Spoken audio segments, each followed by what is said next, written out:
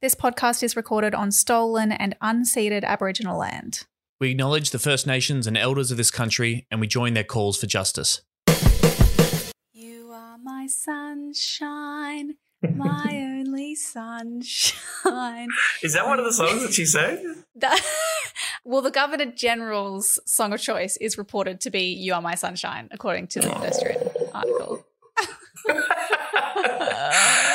So I don't even know where it started, but it sounds like she loves when they have guests over at Yarralumla, they say, hey, you got to fucking sing, man. Do your duty to this country and have a little sing. And then apparently this is an open secret and lots of people knew. She's written songs. She wrote songs about the pandemic. And if you come and visit her, she'll write a specific song tailored to you and your whole deal. I completely missed that part. Like the part that I got, because, okay, all I saw was it Josh Butler or who? It was a journalist that tweeted a video that was like, I have been sent this video of the Governor-General's wife singing, and just like no context. And she's just not a very good singer, I will say. Like she's just she's doing her best singing in this room of silent people. Yep. And it is fucking bizarre. This celebration in the air, the festival of light. People in national costumes feeling happy and so bright. And you're like, what the fuck is happening here? And then, yeah, it emerged like I saw. So there's this pedestrian article, which also has one of my favorite graphics ever, where it's got the Governor-General and his wife with like pointing the guns at you. And it says, now sing. And the headline is, turns out the Governor-General makes his dinner guests sing You Are My Sunshine before meals. Apparently emerged in the Sydney Morning Herald about his family's pre-dinner rituals. According to the publication, Hurley has become known in government circles for making guests visiting Government House sing to each other before meals. His song of choice is reported to be You Are My Sunshine, but sometimes the final chorus will have the words changed by his wife, Linda Hurley, with new lyrics written on the back of guest menus. So I guess it's like, you know, when you go to church and you have to sing, they give you the thing to sing. Right. Guests were alerted to the expectations of their hosts by Hurley's wife, Linda, who would announce, I believe that singing is a gift we give to one another. Journalist Nikki Sava wrote. Guests were told to face the person next to them to sing the chorus. I heard this, yeah, like you then have to turn to the person next to you and you're like, hello, Greg, and sing to them. No one had an excuse not to sing along. Hurley was punctilious about this ritual he had initiated, even though some guests sounded awkward or embarrassing. Can't imagine why. The incredible revelations come from Sava's book Bulldoze, Scott Morrison's Fall and Anthony Albanese's Rise. Right. I actually, yeah, that's right. That this came out around, is it connected with the Scott Morrison swearing himself into all these different ministries stuff? And I think it's like, because, you know, and the let him get away with it because he's saying fucking April Son of Cuba or something with them, or like they had a little sing together and then they said, you're all right. Go in on the portfolio. You'll be fine. Yeah. So, yeah, like, meanwhile, they're all just singing away. I mean, to me, like, it's just another example, right, of why, like, it is insane that we are not a fucking republic, because the only reason we have a Governor-General is because we need someone to represent the Queen. And so we have this bizarre, like, arcane institution. No wonder they're, like, sitting around at the piano room like it's fucking 1798. having like the prettiest young lady in the room sing, because hasn't she a voice? Like, what do you think of her voice? Do you think she can carry a tune? I told you I don't think it's very good. I only listened once, though. I don't know. You know, maybe she was having an off day. It happens. She needed some licorice tea. Okay, well, but then it gets bizarre. I'm looking now at a video posted to the official Governor-General of Australia YouTube channel, which has 810 subscribers. Oh. And this is a song, and it's titled, Her Excellency Mrs. Hurley Sings About Staying Connected. Okay? No. We'll meet again when it's over. We'll hug and kiss, shake hands. We're all in this together, so let's all lend a hand. We miss the human touch. We like to see our friends. Oh, God. Our families across the world will celebrate when this ends. walking on our pathways or riding on our bikes. Exercise is helping to make us feel more bright. Take care when at the shops. Oh my God, I can't Share do it. Okay. what's on I'm the stopping. shelf. I'm It stopping will it be now. okay. Now I just feel mean. Now I'm like, oh, everyone's making fun of her for her weird singing thing. But I shouldn't feel mean because she's so very rich. She's so very rich, and this is presented to us to be some kind of level of comfort, I suppose. We don't I actually feel have so the direct lead here. Don't like it. Why are the rich just so weird?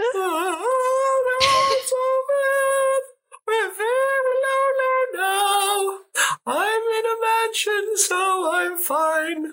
Here is my song. Did you ever, when I do remember one Christmas when I was young enough and I would go to Christmas with my dad's family, and I remember performing like a rendition of the Addams Family with him and maybe one other kid who could sing or thought they could sing in the family. And yeah, like standing in front of the whole, the moons and like doing, I think we were like the Moon Family. So who am I? Well, singing is a gift that we give each other, so it makes sense. Talk about the Greens, that bunch of idiots. The Greens are nuttier than they have ever been. They are snake oil salesmen. Far more extreme than Clive Palmer or One Nation. She has described the Greens as very, very dangerous. Frankly, I've always found the Greens to be a real serious danger to Australia. Serious danger to Australia. Here's the greatest gift of all, everyone. Serious Danger, a podcast about Greens politics in Australia. I'm Tom Ballard. That is Emerald Moon from the Moon Family. They're creepy and they're crawly. Yes. It's made possible with the help of the Green Institute and Michael the Griff Griffin. Thanks so much for getting the show. Much obliged. This week, we're checking in on what happened in this last week of federal parliament as the Governor-General was singing his little songs, some legislation was being passed. And we're going to pick over the results, the electoral results from last weekend's state election in the state of Greenstoria. Greenstoria, hey? It's trending. You're hearing it more and more. Hashtag Greenstoria. I haven't checked Twitter. Who knows? Big thank you as always to new patrons who have joined the Serious Danger patron family. We release bonus content via our Patreon, patreon.com/Serious Danger AU. Give it up. Shout outs to Nick, Kath, Neil. I don't know if that's not my dad. Artie, Nom, Rowan, Paul, Jonathan, Hayden, Drake himself. Wow. That's not good. He's bad, isn't he? Oh, did he do something He's bad a pedo. recently? Oh boy. And James, who sponsored us with £2. Which is actually negative money. That's actually worth less than the Patreon it's written on at this point. It's all right. But He'll thank you. sing for us. Yes, the greatest gift of all. Now, I was going to get a copy of my book to plug, but fuck it. The book is out. If I can very briefly mention It's that, I'm out. Millennial was released into the world on Wednesday. Thank you to the millions of Australians who have pre-ordered their copy. Millions. Yeah, big time. Are you nominated for any awards yet? Yeah, all of them. The Nobel Prize for Literature. If you want to come and see me and Emerald in conversation and you're in Brisbane, you can totally do that. Greenslanders, Serious Danger comrades. Thank you to all the Serious Danger friends who have, a few came along to the book launch. And I met a few actually I met Joy when I was handing out how to vote cards during the, on election day. And she was a big Serious Danger listener. And yes, she was delightful. So thanks for saying hello. But yeah, this Tuesday, the 6th of December at Avid Reader Bookshop in the West End, Emerald It's now free. It's now free. It was going to cost you money, but now it's free. So you absolutely have to come. Always a sign that things are going well. Yeah. But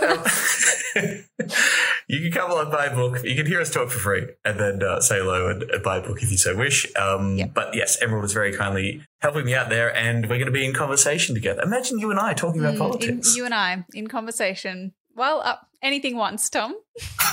We'll give it a go.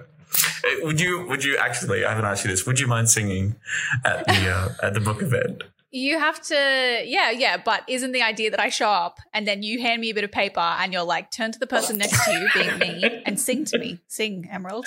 Sing, bitch. And today, when this episode is coming out, right, we are maybe, as you're listening to this, but maybe if you're listening early, there's just enough time to rush over to room number 1 of the Greens National Conference in Brisbane and watch us do our live show if you're a Greens member. I think that it's streamed online So if you can't be there in person, you can still watch. But yeah, come see us in person and do a live show with special guest Mr. Michael Berkman MP, who got in a lot of trouble this week for being a naughty little protest sympathiser. Very excited to hear all about that. The most unethical Greens MP politician in all the country. Yeah, referred to the ethics committee for posting. So, What do you think about the fact that our live podcast at the Greens National Conference clashes with Max Chandler-Mather's session on housing? Someone messaged about this. And so what's the other one it clashes with? Nick McKim talking about the Reserve Bank. But okay, yes, I wanted to make a pitch on this because I'm like, you can hear those people talk anytime. Like, this is a once in a while. Well, I mean, really, what are they going to be saying? They're going to just be saying their little lines. They're going to be like, we are in a housing crisis. We need a rent freeze now. The treasurer, blah, blah, blah. Cost of living. Like, you know it. Boring. If you want funny jokes, if you want never before seen content, if you want really hot, sexy people, like, I'm sorry, Nick and Max. Wow. But come to ours. Come to ours.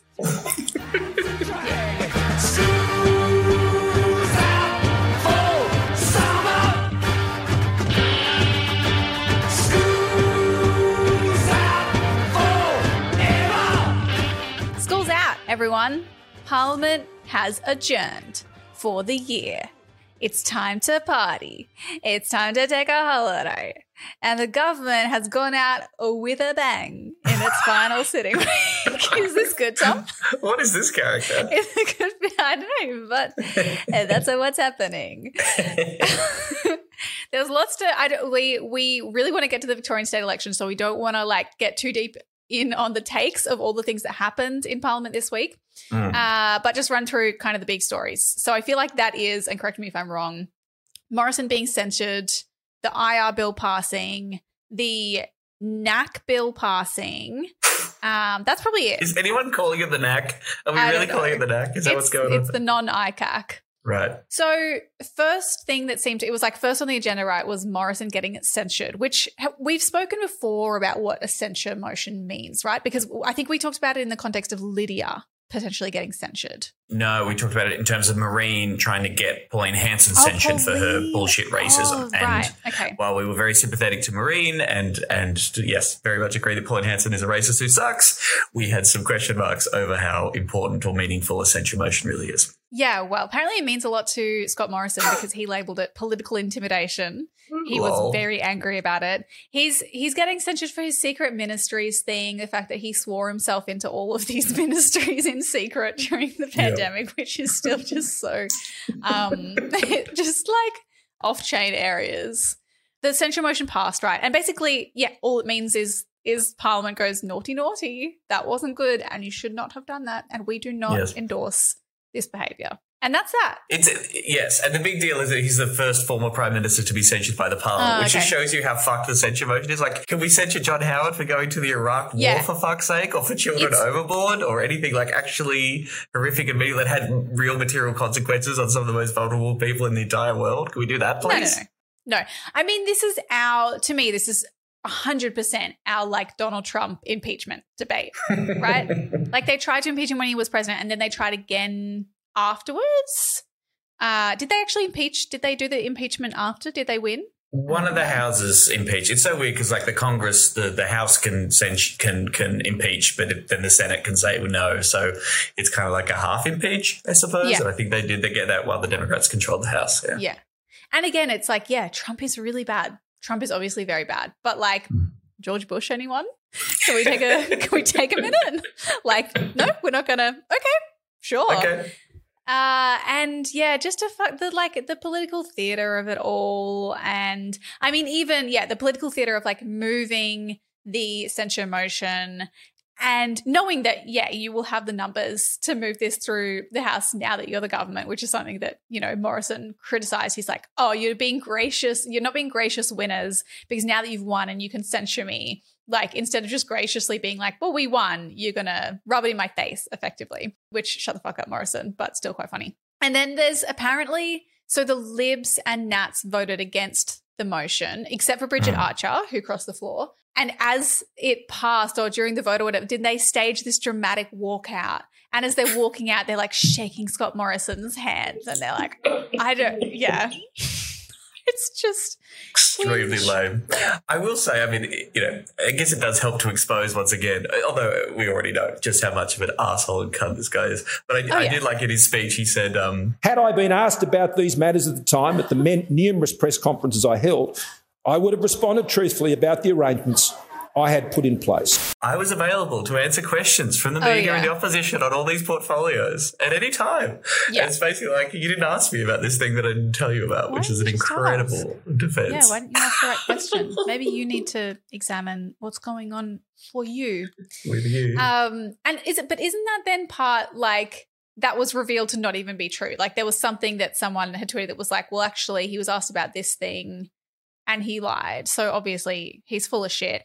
What do you think about the Greens then after the censure motion moving to refer him to the Privileges Committee of Parliament? And that relates specifically, as I understand it, to fresh evidence that came out about him saying that claiming that he couldn't help the Biloela family. Yeah. Which is untrue given he had sworn himself into all of these portfolios. So he had actually misled, like the Greens are claiming that he misled Parliament at that time. But the Speaker declined to refer him to the Privileges Committee, so that motion failed. They said there wasn't enough evidence that the former Prime Minister deliberately misled the House. So it seems like they wanted to give him a whack, but only when Labor's leading it. Yeah, okay. Yeah, I would say let's move on. Next. People are saying he might leave Parliament after the New South Wales state election or something. It might go back to the church, according to James Campbell, Conservative commentator. Oh, yeah. You reckon he could get a well-paid position in the church? I guess so, surely. There's a lot of cash sloshed around there. Yeah. Even though it's harder for a richer man to get into heaven than a camel to enter the eye of the needle or whatever the fuck. Yeah, I don't know. Just get out, bitch. Retire, please. Yeah, retire, bitch. This old man, he played one.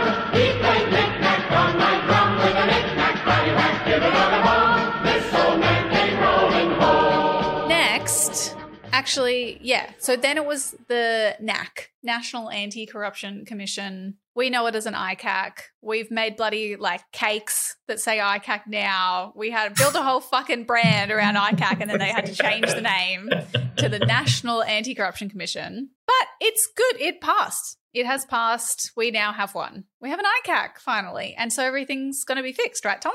Yeah, I think so. I think the way to fix all systemic corruption and the influence of big money in politics is to just very slowly through a bureaucratic process go after individual cases. No more corruption. Win. I mean, this is such a classic case of the Greens. It's such a frustrating, typical Greens thing where we fight for something for literally 10 years. And then I don't even know if we have ownership of this now. It passes. Obviously, it's a Labor government that's passed it based on an election commitment. And all of the reporting for the last few years has been about the independents who have been pushing for this. And this was one of the main things that the Teals campaigned on. It was gender, climate, ICAC, integrity. And now it's happened. And we were only even able to make one tiny improvement to the bill. So I think that it's absolutely true that this wouldn't have happened without Greens pushing it and pushing it and pushing it and pushing it for fucking years. But it doesn't feel that way now. Yeah, look, I mean, what are you going to do? Do we want credit or do we want the thing to happen? Always an eternal debate between the two. I mean, yes, as we've talked about, the Greens taking credit for things, but it's also very true that we don't get credit for the stuff that we do.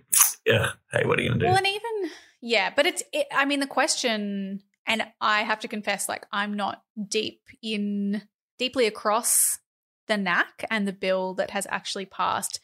The sense that I get is, although it is being celebrated as a win because now we have a federal anti-corruption commission and that's a good thing, it really is quite weak. It's not what we wanted. So it can hold these secret hearings.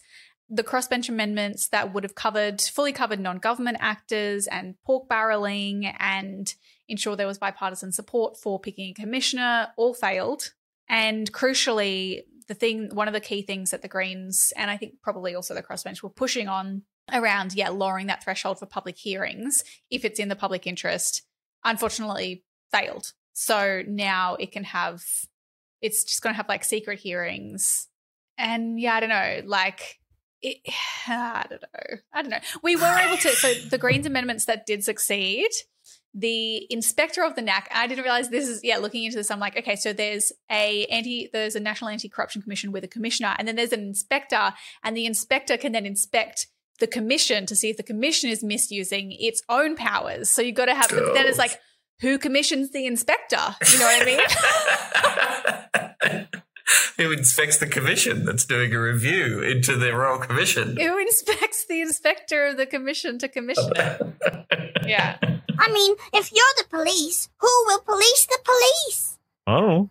Coast Guard? So, yeah, I mean, like, the idea was that you would need a supermajority to appoint this is that for the inspector role or for the commissioner? It was the inspector and the commissioner both. Yeah, right. Okay. And so some people are saying, why would you want to give the coalition a chance to appoint the person? You go, motherfuckers, no, the governments are the ones doing the corruption. So maybe they shouldn't have the final say on exactly who's looking into corruption all over the place. Maybe that should actually be, that's a case where you can actually imagine some kind of boring bipartisan lawyer type who could actually take on that role, I suppose. Yeah. Yeah. So this was kind of the crucial thing as well, where it seems like we kind of failed.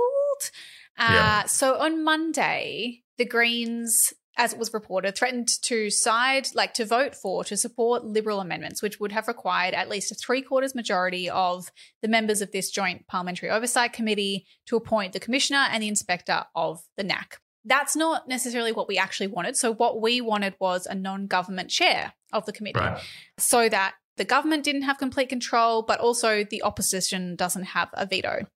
It seemed like Labor wouldn't support that. And so we thought, well, if we need to support the Liberal amendments, that is better than nothing to allow the supermajority. It's better than complete government control. And this is totally normal. Like when I think about, Queensland Parliament, because we don't have an upper house, we have a bunch of committees. We have like a parliamentary integrity committee, and that is the only committee of Queensland Parliament that's got a non-government chair. So that's like a normal thing to do, but Labor was like, And then the messaging from Labor was like, A, you love the Libs, you're going to team up with the Libs, you're going to vote for the Libs. And B, because you want the Libs to be able to block a NAC. And like they're saying, oh, you're gonna block the creation of a National Anti-Corruption Commission or like the beginning of an investigation by allowing this. And it's like, do you understand how corruption works? Like usually it's conducted by the executive who have the power to misuse public funds. That's like the most common example of corruption. Obviously, it happens with crossbench and with opposition members as well. But it's like you want to be able to hold the government of the day to account. And so if only the government can decide whether the government is investigated, problem. That could be a problem. Labor being unable to possibly imagine a future in which they're not in government at any point. And it might backfire on them, Yeah.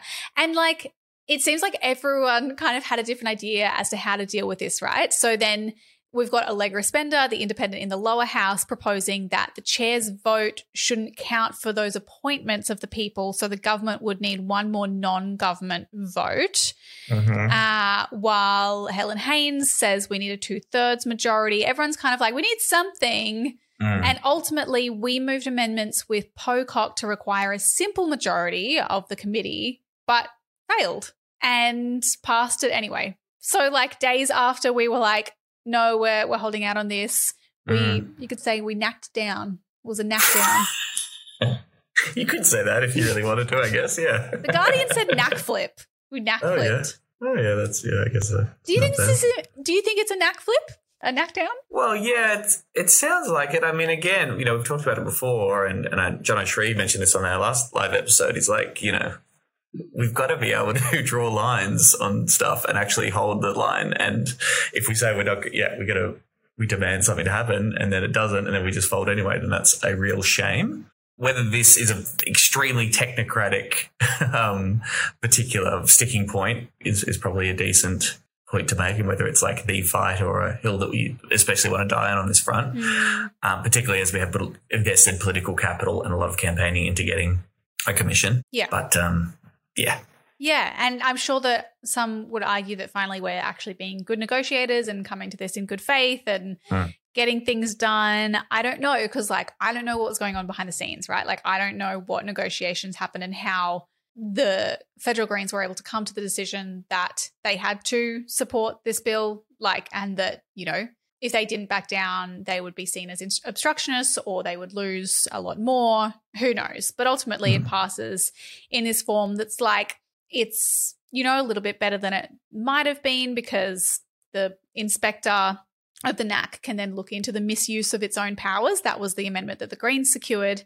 But it's got these secret hearings and a lot of other things that aren't included. So, I mean, yeah, just generally, I've never really been convinced that a federal anti-corruption commission is going to do that much, because the corruption, as I see it, that is most harmful to our democracy is the stuff that's totally legal. It's totally legal for companies to take these massive corporate donations, to just, walk into a lobbying job a few years after they've been in Parliament, to have these cash for access meetings, and just generally to prioritize the interests of business and capital over ordinary people in every single way that they can, to come from these long lineages of fucking, political families, and it's all just mates for mates. All of that, I'm well, that's corruption, but it's legal, and NAC is not going to be able to do anything about that. So in brutal political terms, we could probably say that, it clearly isn't perfect. It might have these shortcomings, but I suppose the National Anti-Corruption Commission is going to be good for the Greens in terms of the people it's going to be looking at are almost certainly going to be coming from the major parties. So, because they're the ones with way more money and obviously have their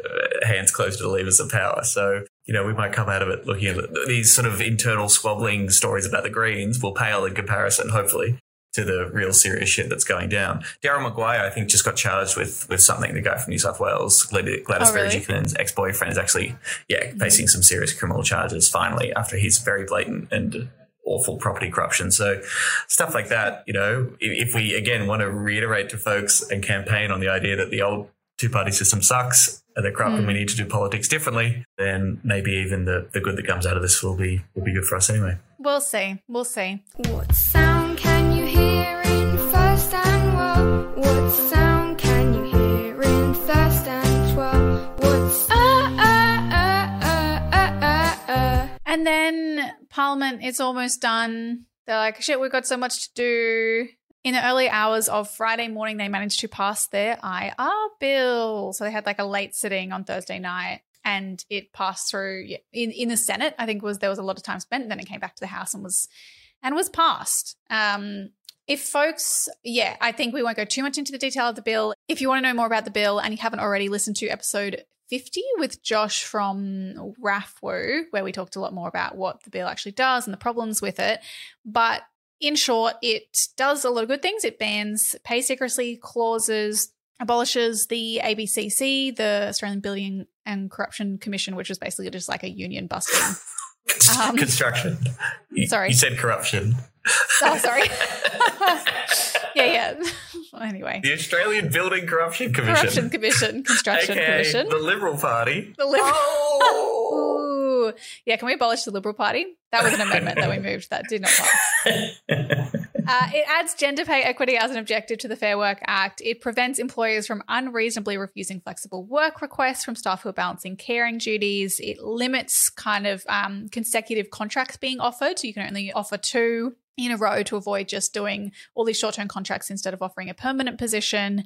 And the big thing that it does is it allows for multi-employer bargaining. So unions can negotiate across businesses within an industry unless you have fewer than 20 employees. And do you know, Tom, I saw a reference to businesses with fewer than 50 employees. There are extra restrictions as well, but I don't know what those are. Do you know? Yeah, my understanding is that up until 50 employees, the onus is on the union to prove this common interest stream, right? So the onus is on those workers to convince the Fair Work Commission that, yes, the workers across these businesses with fewer than 50 employees, they have to make the case as to why the multi-employee bargaining should go on. Over 50 employees, the onus is reversed upon the business. If the business doesn't want to be involved in those multi-employer bargaining negotiations, the Fair Work Commission will expect the onus on those businesses to prove why that's the case.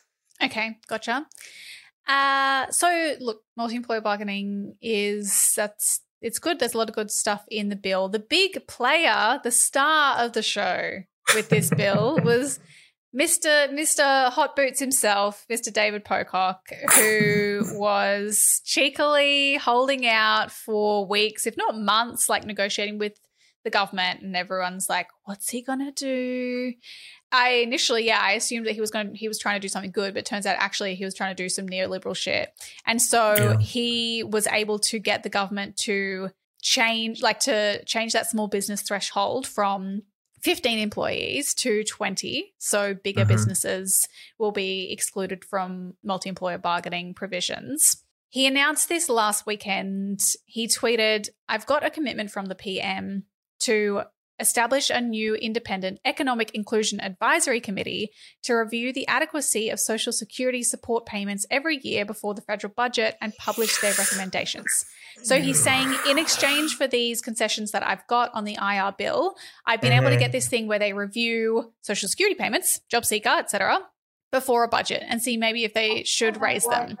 And everyone's like, oh my God, he did it. King. Is he in fact king, Tom? He's not king. No, the king is dead. Incredible, right? I mean, look, I don't know. Best case scenario, the best pitch you could say for this is like Labor will use this inclusion committee to release a report and will use that as an excuse to potentially raise a job seeker payment. Okay, that's like the best version because of it. They need some excuse, like, oh, there's some new data here that keeping people in poverty is bad. We've had our minds blown. We can't believe it. Look at this chart. It's incredible. So, in the most cynical political terms, you could say, all right, that could be a way forward to a better world post-budget. I think you'd be very naive to think that's exactly what's going to happen.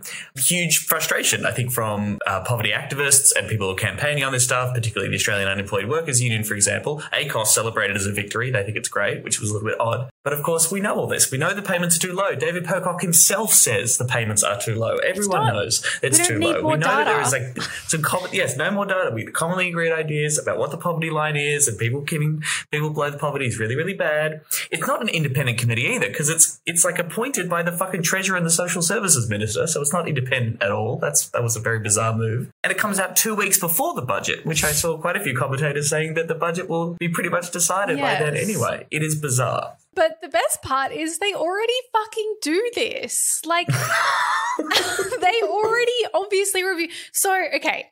First of all, the response from the Greens. So Senator Janet Rice tweeted, "The Economic Inclusion Advisory Committee could be great if it leads to meaningful change, but we know how Labor likes to use reviews to delay real action." And she pointed out that Labor has already continually voted down increases to social security payments as moved by the Greens. Yeah. And already, though, anti-poverty activists, people like the Australian Unemployed Workers Union were saying, don't they already do this? And sure enough, within days, Albanese comes out and he goes, of course we've had those negotiations with Pocock because we consider raising the rates every budget in the current economic context. And we absolutely, every budget, we look at how we could support people better in the current economic context, in the context of which we are cutting taxes on super wealthy people to the tune of $250 billion.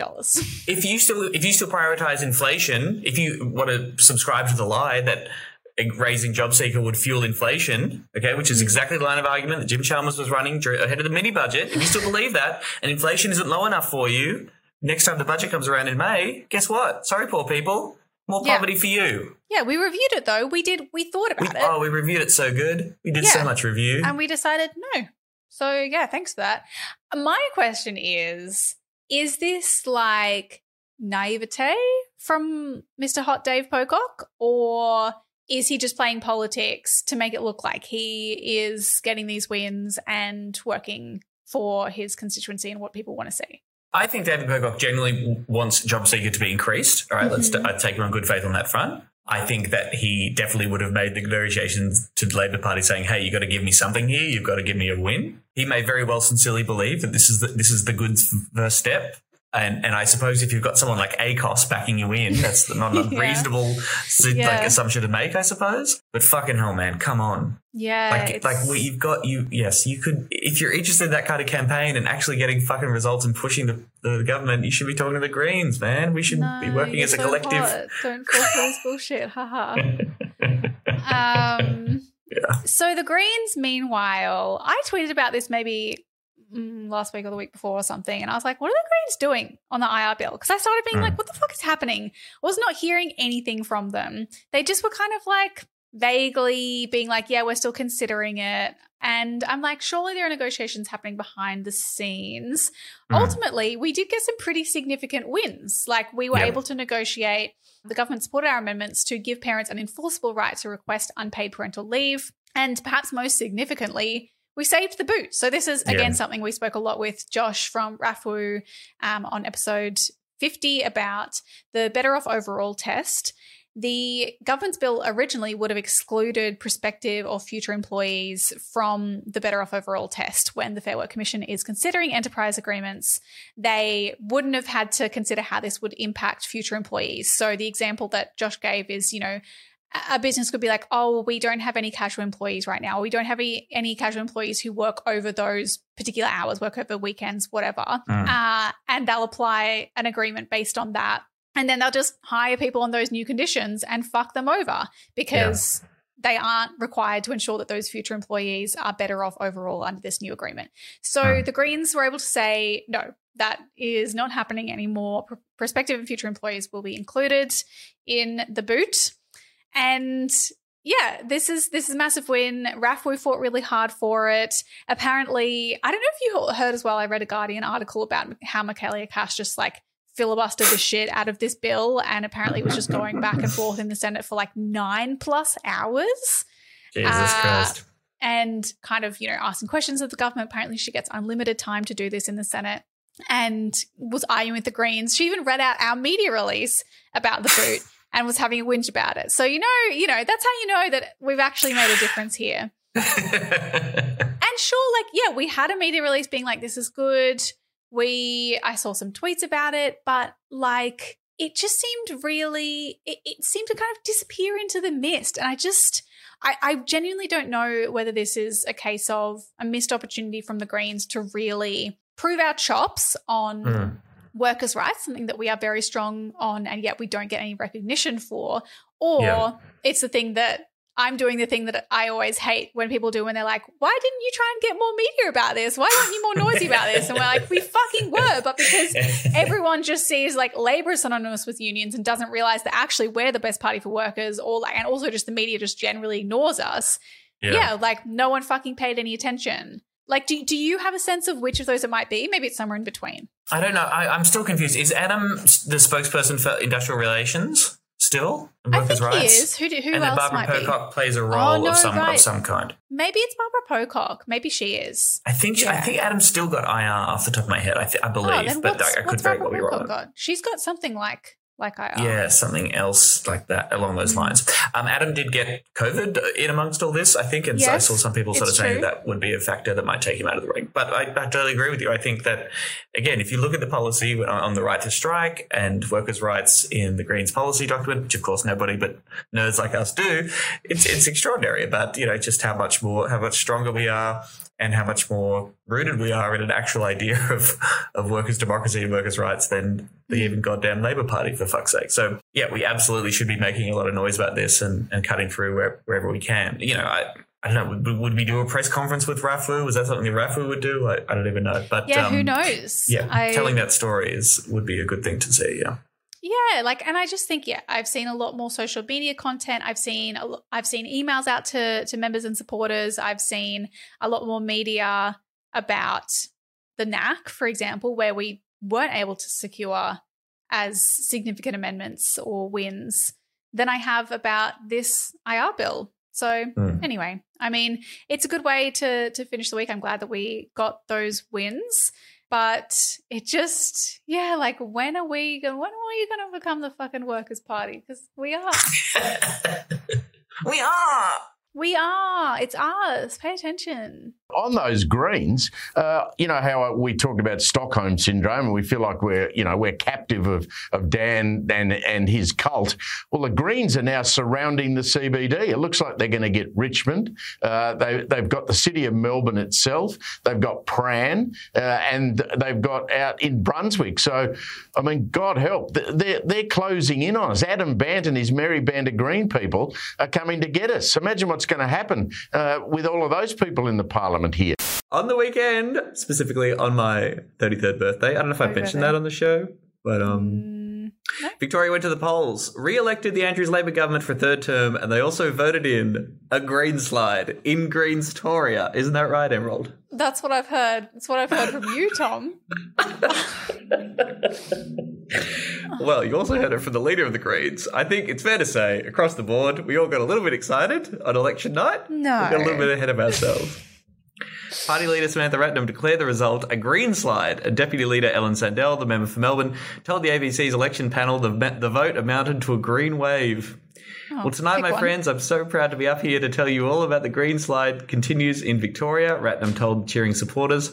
It's clear the Greens are on the rise and we are a force to be reckoned with. Now, this is insane to me. These are seats Labor has taken for granted for far too long. No matter how many seats we end up with tonight, this is a green slide. I love that. I love that. That's almost like, yeah, you said the briefing notes out loud. Like, whatever happens, this is a fucking green slide, all right? Yeah. I saw you. What was your tweet about? Some political leaders exaggerating their results for their own advantage? Was that? I tweeted something like, "Wow, you're telling me these politicians are inflating their successes for political purposes," which could probably have been taken as specifically directed at the Greens, but it was actually more because I thought it was hilarious how that's just, to me, the Victorian election was just everyone saying how well they'd done when no one had actually done that well at all. Like, yeah, Labor's like, this vindicates our government. Like, this is, yeah, it goes to show everyone was wrong and everyone loves us and we're so fantastic. And it's like, well, you didn't do that well, did you? Like, you kind of went backwards a little bit, as I understand it. And the Liberals even, you know, they're being questioned and they're like, do you see this as a indictment of your failures and are you going to change leaders? And they're like, we're really proud of what we've done. And actually, we've done quite well. And I think that we've done this. And like, you know, the Teals are all celebrating, the Greens say it's a green slide. And it's like, well, one of you is lying, or all of you. Well, I think it's nice that we have elections where everybody wins. I think that's a good thing to have. It's lovely. But it also just goes to show that, yeah, like, politics, so much of politics, especially with the way that the media reacts to power stories and power messaging from politicians, has just become about, acting as though you're the winner, acting as though things are going really well, because it makes you stronger. It's like a fake it till you make it type thing. And so, everyone's just doing power messaging and it's quite funny. I would say since then, in the following week or the last week, there's been a lot of Liberal despair and people going to the media and saying we are truly fucked and we need to change everything. So but I think it's true that like subspating. If you when you're preparing to do media on election night, it's fucking like really the only good approach is like stay positive no matter what. Like, I think even if you're losing, stay positive. We ran a great campaign, blah, blah, blah. There's not really much else that anyone can do. But it's just, so then people being like, the Greens actually didn't do that well, or, you know, why are they saying that they did well? And it's like, well, because that's how you do politics on election night, you know? I love the election coverage to cut to someone at their election night party and they're looking furious and go, this is fucked. And then turn around to all their volunteers and say, I blame all of you for not working hard enough. I mean, I will say, like, but it does make for some funny content. I assume that it was Richmond where there was the Labor candidate who lost, and I just was watching when they did a live cross to her in front, like at their party, and she's just got this smile like plastered on her face, but her eyes are just like, she really looks like she's about to cry, and she's like, honestly, I'm just so happy. You know, the mood's good because we've elected a Dan Andrews government, a Labor government. And it's like, oh, maybe you lost. The Terry Butler approach. It is, Anyway. I love it. All right, very quickly, these are the results as of Friday, December the 2nd. It's about 73% of the vote has been counted. Obviously, Labor Party returned. They needed 45 seats to hang on to government. They've definitely won 52, may get up to 55, potentially even more than that. So it is crazy their vote went down, but of course they've actually increased the number of seats they have, which is bonkers. They suffered a 6% swing against their primary vote and a 3.5% swing against them in the two-party preferred. Mm-hmm. And yes, we can discuss it further, but certainly from Labor's point of view, they're extremely fucking happy with themselves. And how many seats did they have before? They had 55. 55. Right, okay, yeah. So even if they hang on to the same number of seats, yes, you would say that is pretty remarkable, really, when you think about it. Yeah. The coalition had a 0.5% swing against their primary vote. It's their lowest primary vote since the 1950s. Bleak. They gained no net seats and remained on just 17. The Nats had a small swing to their primary vote, picked up 3 seats. There are now more women in the Victorian National Party than men in their parliamentary party. Wow, golf queens. The major party vote, of course, continues to decline. They received 72%, Labor and the coalition, 72% of the primary vote, as opposed to 78% back in 2018. Wow. Those numbers just keep going down. It's massive. There was no teal wave. Yeah, however, didn't go to the Teals. Seems that way. Climate 200 backed 4 candidates. Looks like they're not going to win any of them. They're going to lose to those Liberal MPs. In fact, the number of independents in the Parliament are going from 3 down to 0 in the new Victorian Parliament, it seems. The 3, were any of the 3 Teals or notional Teals? Right. No, because they were, winners from 2018. But most of them, I think 2 of them are country independents that Nationals beat to win back those seats. There you go. I thought, because I remember there was one presser on the night of some Teal who was acting all excited. Did they think they were going to win one, but they didn't? Oh, look, on the night, some of them looked a lot better. Hawthorn particularly, which was the one that sits within Kooyong, where John Pizzuto lost last time, but it looks like he's going to come back and is now tipping to take over the leadership, the poison chalice of the Victoria Liberal Party. So we'll see how that works out. But it looks like none of those independents are going to get up. Cool. And what about us? The Greens, that's us. We held all 3 of our lower house seats and we won the seat of Richmond. Gabrielle De Vietri, serious danger. Yes, there you go. The bump works again, yes. Samantha Ratnam held a seat in the upper house. We've definitely picked up Southern Metros, that's 1 more, and probably 1 more. We're probably going to have 3 all up for a total of 7 Green reps. So we're going from 4 reps in total to 7. Pretty good. Statewide, you got a 0.2% swing to us on the primary vote to a total statewide vote of 10.9%. Okay. Mm-hmm. I'll do some more good news, then we'll get into the bad stuff. And I don't want to be a party pooper here. And again, love and shout out and solidarity to all the volunteers and everyone who did everything. You're all amazing. All this comes from a place of love and a desire to see the Greens do better in the future. The Greens increased their primary vote in pretty much in the seats that we held in Brunswick by 1%, in Paran by 9.3%. I think part of that is a redistribution, but still a testament to Sam Hibbins, who did very well. A tiny swing against Ellen Sandell, the sitting member in Melbourne, but an 8.4% on the two-party preferred. Brunswick had a two-party preferred, positive swing, rather, of about 8.5% in Melbourne and 11% in Brunswick, for fuck's sake. Mm-hmm. In Richmond, where we won, we got a small swing to our primary vote. On the two-party preferred, it was a 12.9% swing to the Greens. So after preferences and stuff, that's a pretty big one. Labor's primary vote in the seat of Richmond took a hit of 11%. Probably that's a really weird one because the Liberals didn't run a candidate in 2018. So now you suddenly had a Liberals candidate, and so he gets a swing of 18% because they're coming from a base of 0. Yeah, right. Yeah. Albert Park, there was a 4.2% swing to the party with a primary vote of 20%, finishing third. That's a very decent swing and testament to that work, but obviously wasn't quite enough this time around. And in the seat of Footscray, the seat in which Tom Ballard lives, 2.1% swing in the primary vote, 13.8% swing to the Greens on the two-party preferred. Sitting Labor MP, Katie Hall, suffered an 11% swing against her primary vote. And that's the place where the Victorian Socialists got almost 10%. There is a Victorian Socialist councillor in Maribyrnong. So, yes, Jorge, they're quite popular and they were hitting that particular seat pretty hard. And it should be said that Footscray was not considered a priority seat or a target seat by State Office. So that's pretty wild. Yeah, at the start, Anthony Green on ABC coverage was like, well, obviously that's got to change. When he saw the high Victorian Socialist vote sitting above 10%, he's like, well, there's obviously just early counts. So because you can tell because the Victorian Socialist vote. And then as it stayed, he's like, oh, maybe I shouldn't have discounted them so soon. Wait a minute. And look, at the Footscray or the Western Greens victory party, I think 1.2% of the vote had been counted, and our candidate, Elena Pereira, was in front, and we were all getting very excited. And she was looking stunned, and she's like, oh my God, I'm going to Spring Street. Aww. And then that was not the case. I don't think she was totally prepared to win either, so I think she's probably breathing a slight sigh of relief. Similar, yeah. Reminds me of Cooper in 2020 in the Queensland election. Yeah. Yeah, right. The other good news is, yes, with the upper house, so you've got 15 Labor, 15 Coalition, and you've got this crossbench, 3 Greens, 3 legalised cannabis upper house MPs, which is really something. And you would assume that the Greens legalised cannabis and the one animal justice upper house member should be able to work together to do some cool progressive stuff. They'll be up against one Shooters and Fishers councillor, one Nation councillor, and one councillor from the DLP who is Adam fucking Somyurek, that absolutely insane crook. As I understand it, Adam Somyurek has effectively taken Fiona Patten from the Reasons Party's seat, which is wild to me. I genuinely thought that Fiona Patten would have been quite popular. Maybe she got fucked by preference flows or something, but... Yes, well, the group voting ticket is absolutely responsible for this. I mean, again, I met the legalised cannabis guy. He's a nice guy. I'm sure there's lots of stuff we agree on, but the Greens got more votes than them, and yet we don't get the seat. So the system fucks people over. The fact that the Democratic Labour Party does confuse people, just like the Liberal Democrats gets votes when people think they're voting for the Liberals.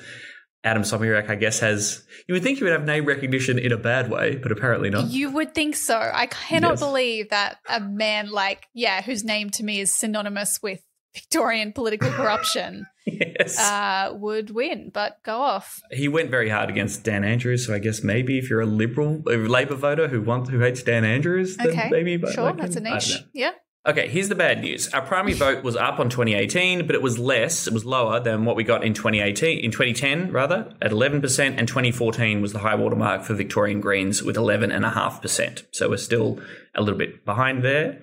The field campaign wasn't as strong, I guess, as you would like it to be or as it could have been. State officers said we knocked on 50,000 doors. Victorian Socialists are talking about 130,000 doors knocked. So the field campaign wasn't there. Again, all my Footscray comrades are great people. People were working really hard and around the clock to do all the basics, to letterbox, to get placards up, and to make sure that there was someone on all the polling booths. But I think we did maybe 3 or 4 door knocks total. I didn't do any of them. This is coming from who the fuck am I? But I didn't do any of them either. But it's just that those campaigns just simply weren't there. Yeah. Northcote is very weird. So Northcote, we came close to winning, kind of, even though we lost 10% of our primary vote. I really don't know how that works. I'm sure someone can correct me on exactly how that works in Northcote. But yeah, there was a 0.5% swing to the Greens on the two-party preferred. The Labor vote remained the same. 6.5% went to the Victorian Socialists and 1.4% to Liberals. So if anyone can explain to me how the fuck that works, I don't know. Did we get Libs' preferences in this seat? Yes. So what? So there was a 6.7% swing to Victorian Socialists and a swing to Liberals, and we got Liberal preferences. So I'd say that's how we could have come close to winning with a 10% swing against us. Sure, But I'm sure that there is some real soul searching going on. And have we mentioned yet that we're going to do a separate Patreon episode chatting with Daniel Lopez from Victorian Socialists about their role in the election, because obviously this is one where that's significant. That's played a significant role. But it's 10% swing against the Greens in 2022. What happened? I don't know what that is. And then, again, remember, this is the seat that Lydia Thorpe did previously hold. So it's one that the Greens have had before. So it's been very high. So obviously it's got to come down from being high. But I guess so. I don't know. Yes. Something's funky's going on there. Yeah. So, look, Liberals preferencing the Greens over Labor, we have to admit that would have played a very big role in, and certainly did help the party across the board. That's definitely playing a factor in some of these victories.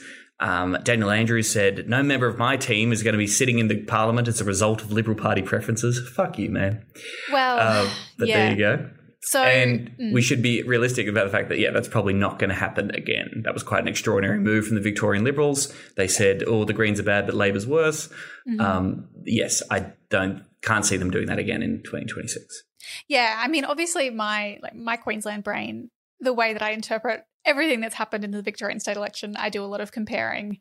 Yes. But the Liberal preferences thing is interesting to me. For folks who don't know, in 2020, when Amy McMahon won the seat of South Brisbane off the former Deputy Premier Jackie Trad, I think she would not have won.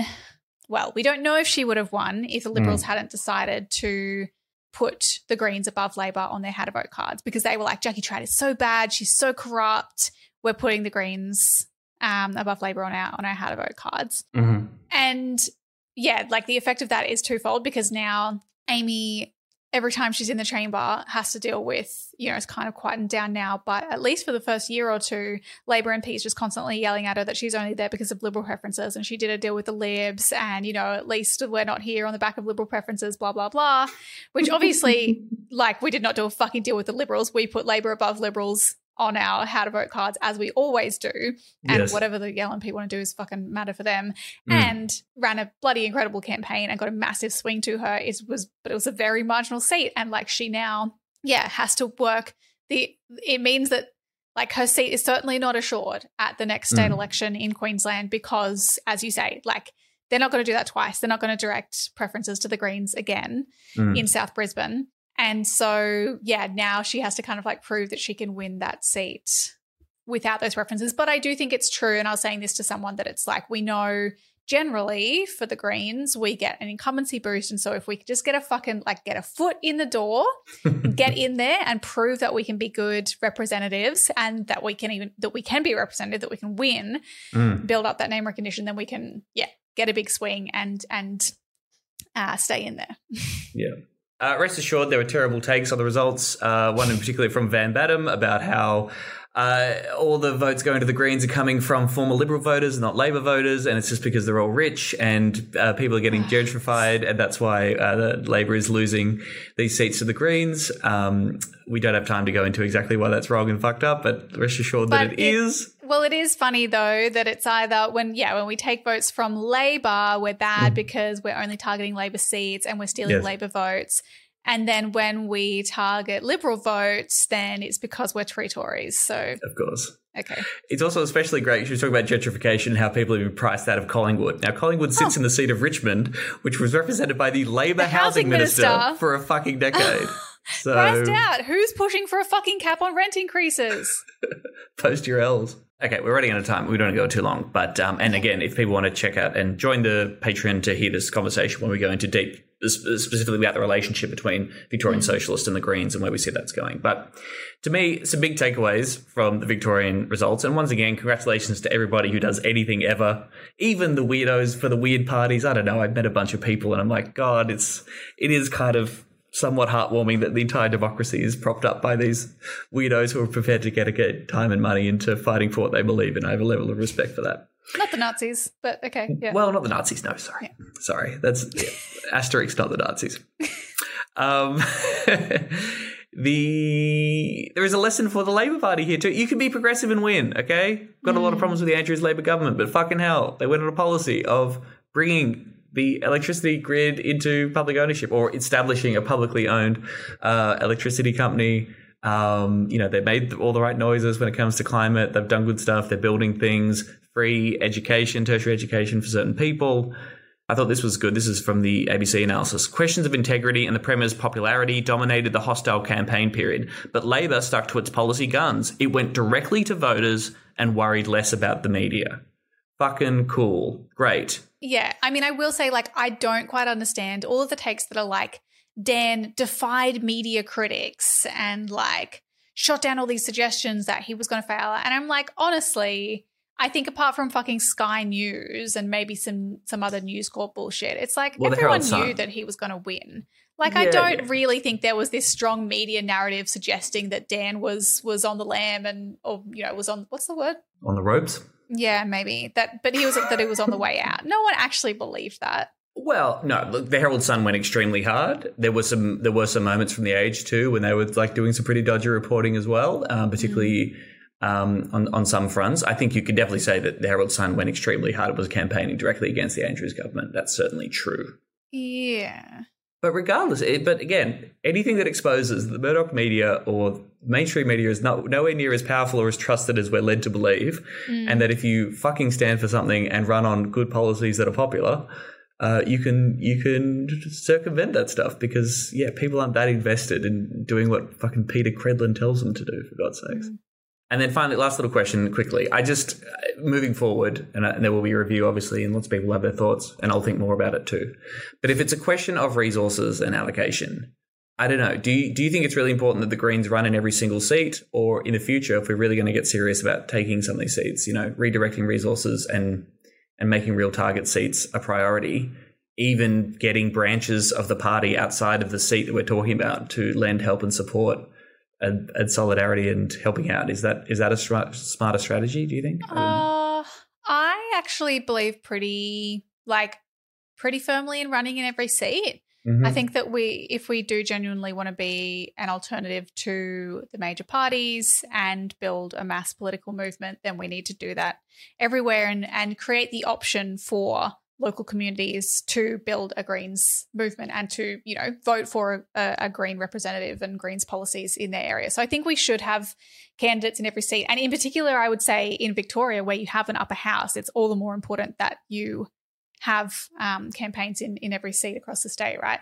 But I also am definitely someone who believes that, yes, you should put your money and resources into the seats that are going to win. Whether that means sending volunteers to those seats from other seats, I still think that it's obviously there's still a lot of untapped capacity and human resources in those seats. We definitely don't have as many volunteers as we could. And so the emphasis should be on building up local capacity. And there are a bunch of ways to do that. For example, like Griffith did, where they split the electorate into different areas to try and really build up local neighborhood teams. But money wise, I always, I'm we'll put your money where you can win, while ensuring that you are giving other branches and other campaigns the resources and the training and support that they need to keep building the movement effectively. Yeah. Well, probably much more to be said about that in the years to come between now. I think there are local elections in 2024 is the next big thing in Victoria. But again, congrats to all Victoria Greens members on the Green slide. It's Greenstoria. Congratulations, Greentoria. From a Greenslander to a Greentorian. Happy birthday. Thank you. You are my sunshine, my only sunshine. You make me happy when skies are gray. You never know, dear, how much I love you. So please don't take my sunshine away. Call to action, y'all. We've got a big important one that everyone's going to tell you about, but very quickly, relevant to our discussion on the Victorian state election and Greenstoria, the Green slide. The state office in Victoria, if you're a Victoria Greens member or you're involved in the campaign and you want to help us reflect and evaluate how the campaign went, there's a little survey that has just gone up on the website that we would love you to fill out and let us know your experience and your thoughts and reflections. We'll put the link in the show notes. If you volunteered or you're a member of the Victorian Greens, please help us out to make us win government next time. That's a good idea. That's nice. So another call to action for this week. We got contacted on Instagram by Harriet about this. Shout out Harriet for raising this one. So their friend's First Nations toddler is currently facing or has faced deportation to Europe into the sole custody of her abusive father under the Hague Convention, which I didn't know what that was about, but apparently says that one parent can't take a child overseas without the other parent's consent.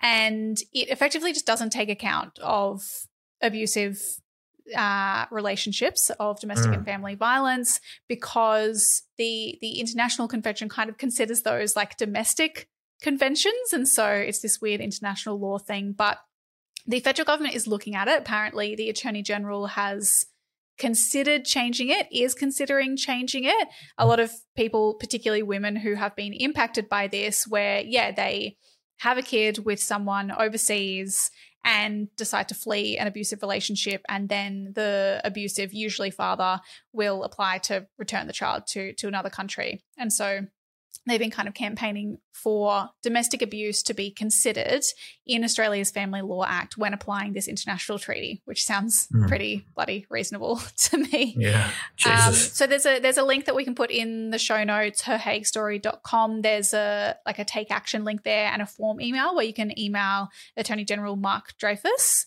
And you can also just email me yourself. I don't know, like I haven't looked at the form email too closely. I don't know if there are some demands in there, some demands around like ensuring that the person asking for the return of the child doesn't have any criminal history.